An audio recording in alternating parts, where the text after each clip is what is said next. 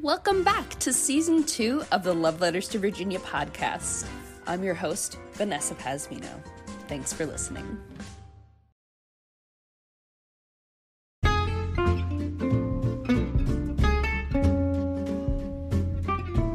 Today, I wanted to do something a little bit different. I'm going to tell you a story about the juggling gigolo of Lynchburg.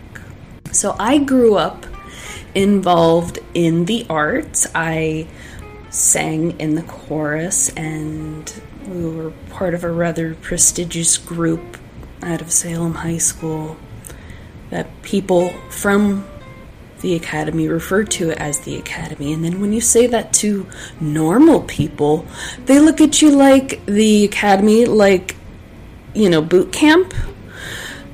It just depends on who you're talking to, because you'll get different question mark faces with different assumptions behind that. But that's a story for another time. So, this particular day, I was traveling with some of the other young ladies in my choir. So, in Virginia, there's this thing called the Virginia Music Educators Association, and kids that grow up in chorus end up doing these things called district chorus, where you go with your school to audition. You sing like a minute's worth of a song that you have rehearsed with your choir director and at home over and over again, driving your parents crazy. I had really great choir directors that always made sure that we were prepared. So there are different levels. Once you get to be in your last 2 years, you then become eligible for Virginia State Choir. So first, you have to pass the initial district auditions, and then a couple of weeks later, if you have been selected as one of the people in the district, which is highly competitive. We have tons of schools. There's at least 27 schools that compete. Anyway, and that's just in my district alone. This particular time, when I was auditioning for districts, I had strep throat, and this was before COVID days. Obviously, because I still went to the audition, and rather frog-throatily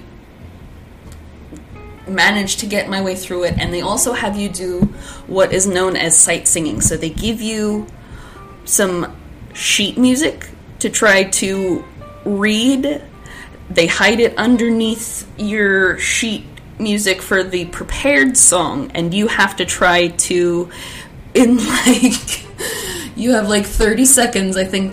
Oh man, it's still programmed into my head 17 years later. You now have 30 seconds with a metronome in the background, and you have to try to sight read this sheet music and sing it.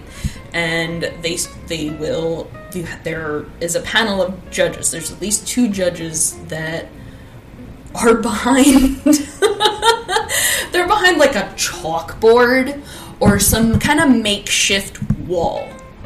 So there is some kind of obstruction. So if you have a little teeny puny voice, like I tended to have, honestly, when I was growing up, and sometimes you'll notice on the podcast I still have a little puny voice, but I'm working on it. Did not get through the auditions, made alternate.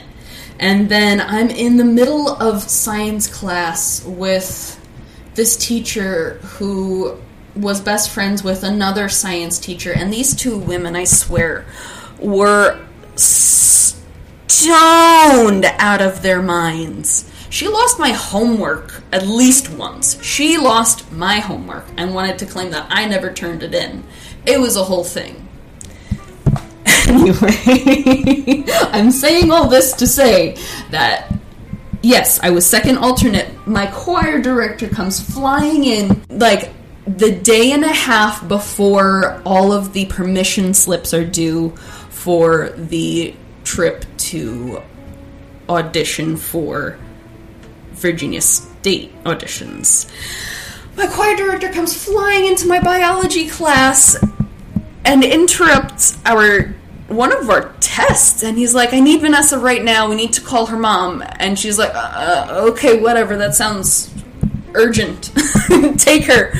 And so he was like, hey, we gotta get your mom down here to sign your permission slip because you actually slipped in through the cracks. Someone was not able to make it to the district event, so they forfeited their spot. You now have a chance to audition. At this point, I'm healthy again. My voice is better. I've still been practicing the music because just something deep down in my heart told me, don't stop singing.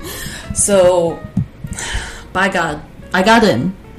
And then the actual event was in April in Lynchburg. I had never been there before. I come to find out later that Lynchburg was much like most of Central and Western Virginia, rather conservative and extremely problematic. But I had the fortune of seeing it for the first time in the later to mid 2000s when, you know, we've seen some progress. Obama had been president for a little while, and one of the mothers of the young ladies that made it into the state chorus, the mother of one of my friends who had made it into Virginia State, was driving us and a few of the other girls into Lynchburg because we were all still too young to drive. It was like a 3-hour drive into the mountains, and it was gorgeous. And we start to finally get into more of the city where we're almost to the school where they're going to be hosting the event. And I notice this beautiful man in the median just juggling for his life. Let me tell you, juggling for his life. This was the most beautifully flamboyant man I had ever seen. And this was the longest light I feel like I have ever been at. It was probably like 25 minutes long. So he's not just juggling, but he's also a gigolo, come to find out, because we see him stop occasionally and proposition someone, and there's a little leg. He's wearing some booty shorts, and he's already kind of giving us a little before twerking, the stanky leg. And so we're finally at the front of the line at the light there, and he notices that I have noticed him. So he notices me noticing him, and so he puts on a show. Let me tell you, it looked like magic. He threw the balls up in the air, caught them all with one hand, and just popped his hip out with his hand holding all the balls after just gracefully catching them.